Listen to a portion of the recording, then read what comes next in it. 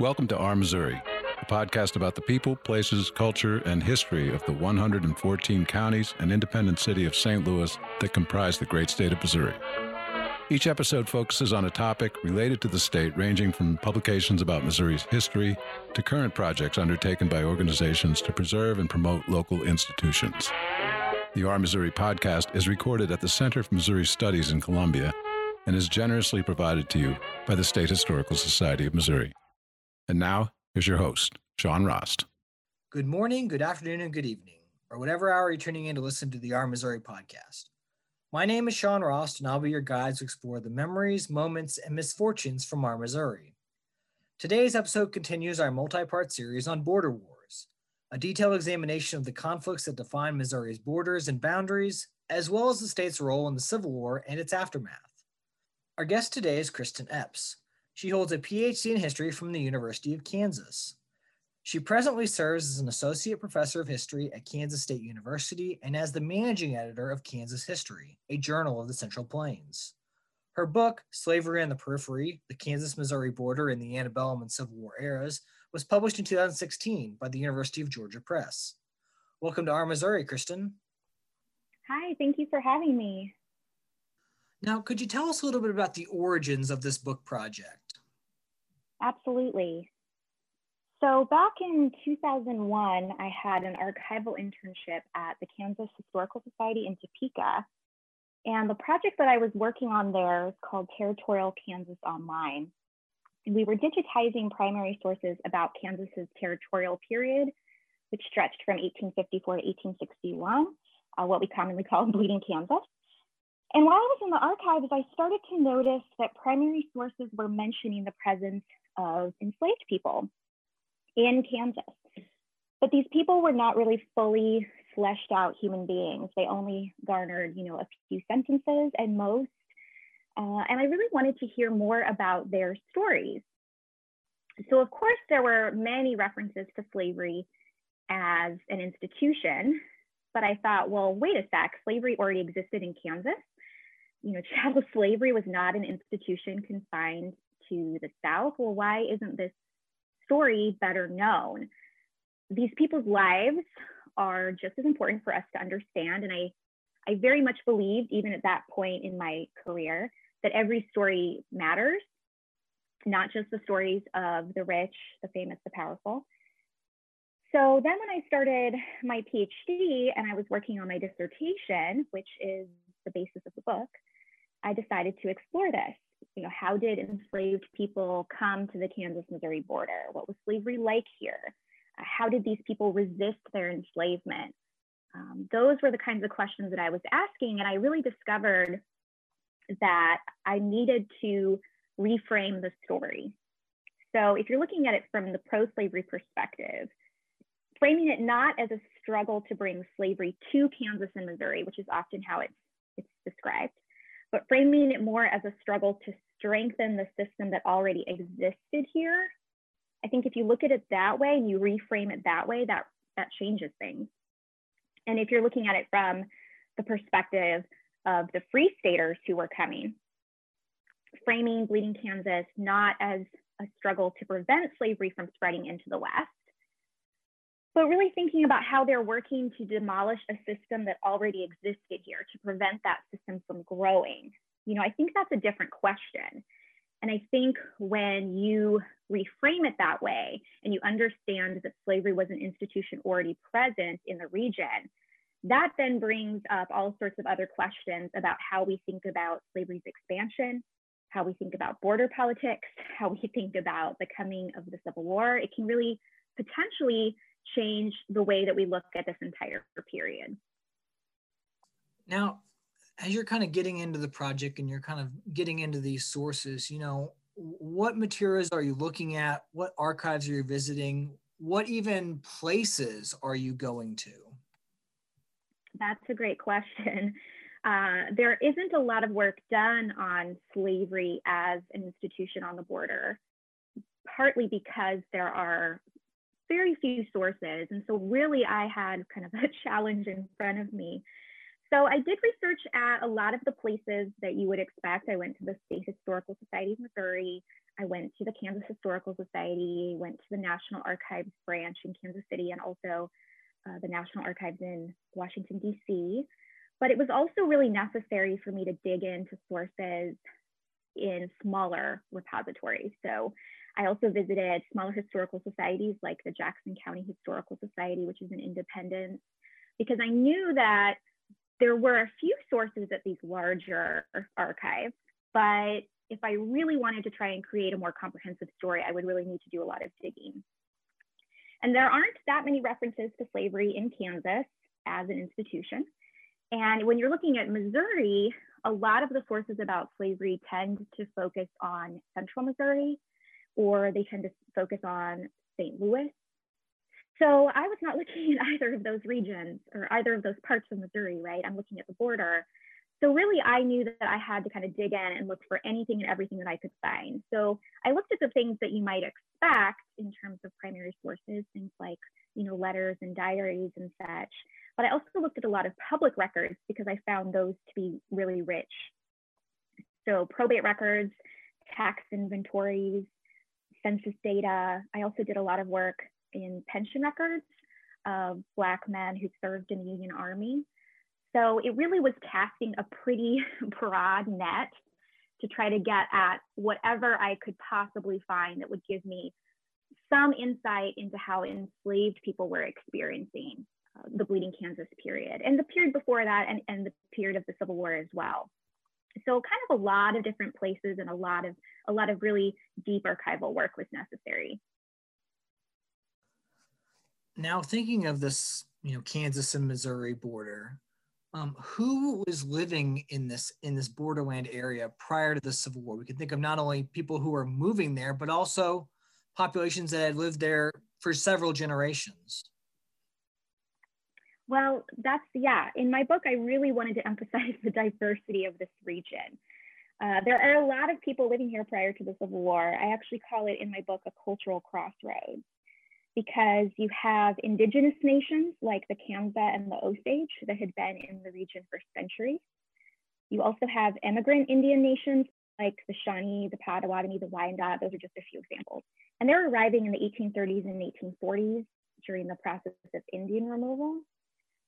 You also have Northerners of various ethnicities who are coming. You have white Southerners, largely from upper South states like Tennessee and Kentucky, but also from the Deep South.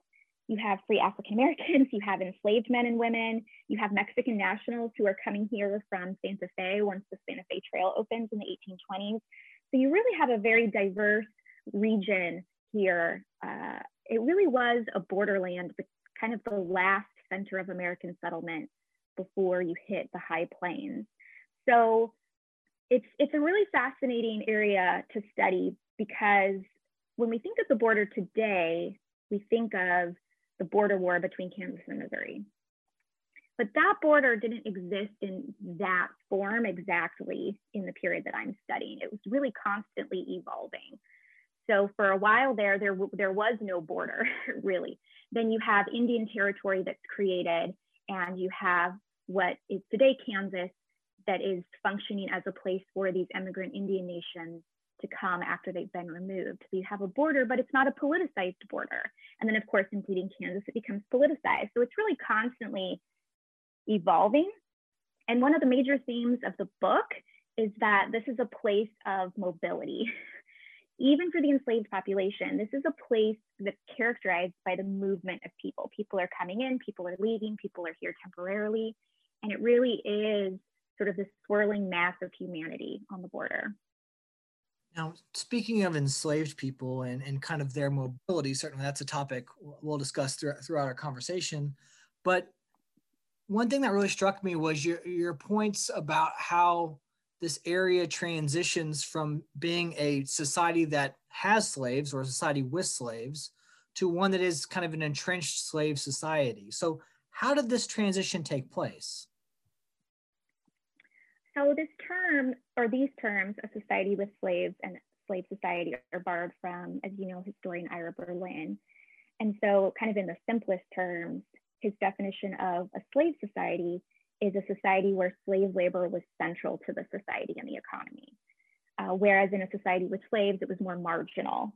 So on the Kansas-Missouri border, it kind of depends where you're looking and also the time period that you're looking at. So I would describe it as sort of a transition that comes in fits and starts. So Missouri definitely was more in line with a slave society for at least part of the period before the Civil War. In the earliest years of settlement on the border, there were quite a few white settlers coming from upper South states like Kentucky, like Tennessee, and they brought their slaveholding values with them. Now, they weren't all necessarily slaveholders themselves, but they'd been raised in that culture and that society. So slaveholding was particularly strong in places like Jackson County and Clay County, which are both in the Kansas City metro area today. So in those places, we see more of a slave society kind of developing. In other places, you see more of a society with slaves. If you look further south in, say, Vernon County, that is an area where the enslaved population is much smaller. But I think one of the factors here is that chattel slavery first came to the region all the way back in the 18 teens and the early 1820s. There were enslaved people working in tobacco and hemp fields around Fort Osage. The Choteaus used enslaved labor at their trading posts in the Kansas City area. So slavery was already established well before the Civil War. And so as more and more white settlers come out to the region, they are often settling in sort of pockets of strong pro-slavery sentiment if they are themselves pro-slavery. And so they're building these smaller societies where slave labor really is pretty central to the economy. And one of the things I argue in the book is that because these counties are settled by and founded by people who were generally pro-slavery, they create a political, social, legal system that all works to uphold slavery. So even when non-slaveholders or Northerners immigrate to the region, and of course they do, the structural supports for slavery were very much in place. And these slaveholders in these communities wielded a lot of cultural capital. They had a lot of political power, just as they did elsewhere in Missouri. So they worked really hard to transplant that slaveholding culture that they had experienced. They worked really hard to transplant that into the West. So it does kind of depend where you are in the time period that you're looking at. It's less true in Kansas that we have a full-fledged slave society, but that's because slavery in Kansas is a much smaller institution and it lasts for a much shorter period of time.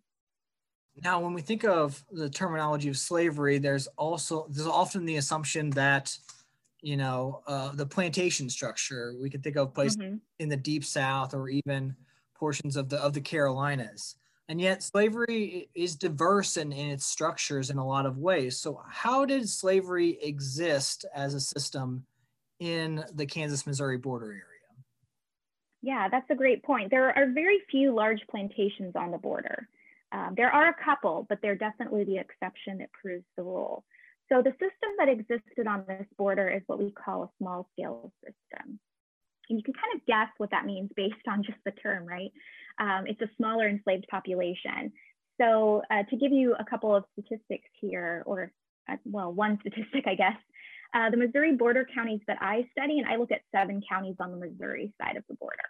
In the Missouri border counties that I study, there were about 10,000 enslaved people in 1850, which is about 12 or 13% of the total population, which would be very different from some place in the Deep South. Now, some places in the Deep South, you might have parts of the Black Belt where enslaved people make up 70% or even 80% of the population. And of course, in the Missouri border counties, 12 or 13% if you look at the 1850 census. So it's a smaller system. In Kansas, it's really hard to pin down good numbers, but we think that there were probably a few hundred enslaved people in Kansas during the Bleeding Kansas period. So it is very much a smaller system in terms of size. So this means then that instead of those large plantations, you have a farm or a business or a household where there might be 2 or 3 enslaved people. Sometimes it's 1, sometimes 5 or 6. So it's a much smaller system. And one of the things that I did in my book was I really benefited from the work of my colleague at UMKC, Diane Moody Burke. She talks about small-scale slavery in Missouri. So there are 4 hallmarks of it that I've used from my own research and also from her excellent work. And so these 4 hallmarks, or sort of 4 characteristics of small-scale slavery, are that you have a prevalence of abroad marriages. Abroad marriages are marriages where the spouses live on separate farms. So enslaved people were not allowed to legally marry, but they often formed committed relationships or even had religious ceremonies to celebrate that union. So abroad marriages are quite common in small-scale systems. A second hallmark is there's an active slave hiring market. And slave hiring was the process by which a person could hire enslaved labor on a temporary basis. And that happens quite often in small-scale systems. You also, a third hallmark of a small-scale system is you also have close contact between enslaved people and slave owners. They might be living in the same house. Close contact doesn't mean better contact or more sympathetic relationships, but it does mean more close physical contact. And you also had diverse forms of employment outside of just agriculture. So one of the things that you see in small-scale systems is a lot of people who are working in trades like blacksmithing or carpentry. You have a lot of, especially women, working as domestic servants. So there's a lot more diversity to the forms of labor that you're doing in a small-scale system. So this speaks to what you said in your question about how slavery is a much more flexible system than I think many people realize. And especially in these small-scale contexts, it can really be adapted to a variety of circumstances. So it's not just a system that works in a plantation model, which is often what many people see when they watch films about slavery or read narratives about slavery. They often don't see this small-scale side of the system.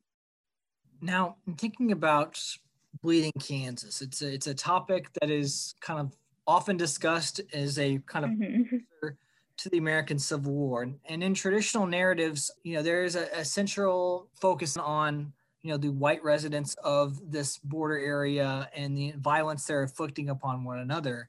And you kind of discussed it at the beginning of our conversation about how you were encountering the stories of enslaved people and realizing perhaps their information, their story was not being fully fleshed out. So in looking at these enslaved people, you note that they're not marginal in this Bleeding Kansas struggle. How did you come to that conclusion with your materials? I think a lot of it comes from insisting on thinking outside of the box.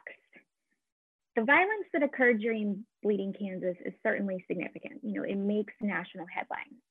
But I think if we're focusing only on that, it obscures the fact that these were real people's lives that we're talking about. I think often in traditional narratives, slavery is treated as this sort of abstract concept that people are arguing over. And you don't really see the human component to that. And I think it's really easy to lose sight in that traditional focus of the fact that slavery was a coercive institution that brutalized people. It tore them from their families. All of this was done in the name of making a profit. And so there are people who are experiencing this in very visceral, tangible ways. And the fact that traditional narratives don't necessarily focus on that, I see as an absence that needed to be corrected. And I don't mean, of course, to denigrate any of the great work that's done on the politics of Bleeding Kansas or the violence or anything of that sort, because all of that work is really important in telling the story. But I saw this gap there that I thought really needed to be addressed because, like I said just a second ago, these are real people's lives. These are people who've been enslaved and their stories matter just as much.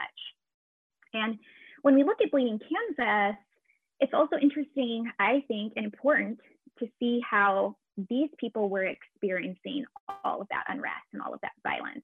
Because what they're doing is they're watching, they're waiting, they're hoping to use that unrest as an opportunity to free themselves.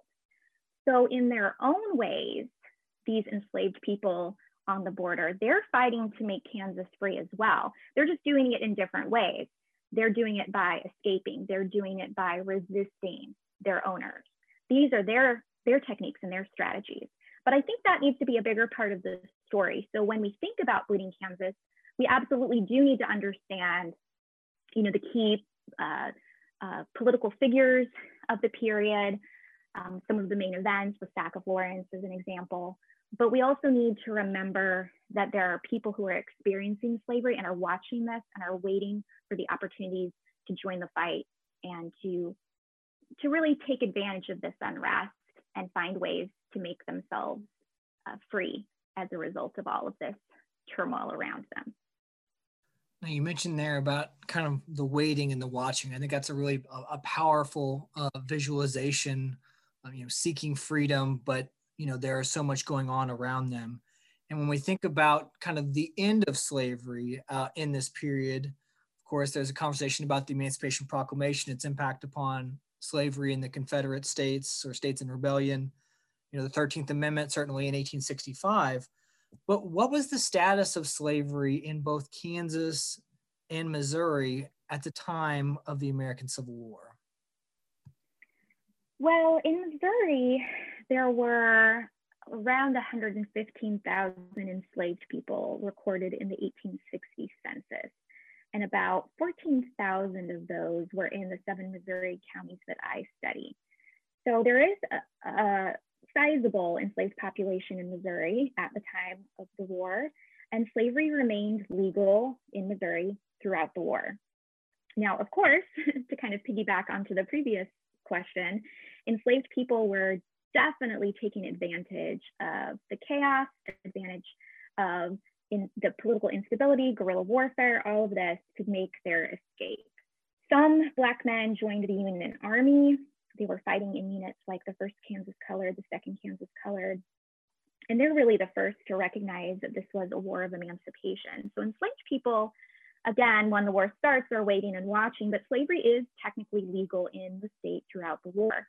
As for the Emancipation Proclamation, it didn't apply to Missouri because, as you said just a second ago, it only applied to states that were in rebellion or parts of states in rebellion. And Missouri did not secede from the Union.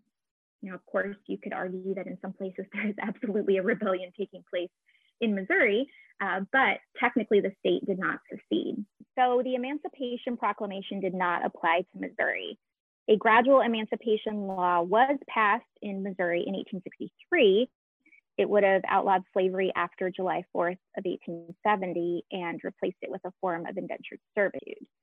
It was not until July 1865 that slavery was officially abolished in the state. And this was almost a year before the ratification of the 13th Amendment. So through the course of the war then, slavery was still legal in Missouri. But I want to again emphasize that enslaved people are taking advantage of this chaos. And there's a statistic that I think is telling here, and that is that between 1860 and 1870, the African-American population in the 7 border counties that I study, the African-American population decreased by about 25%.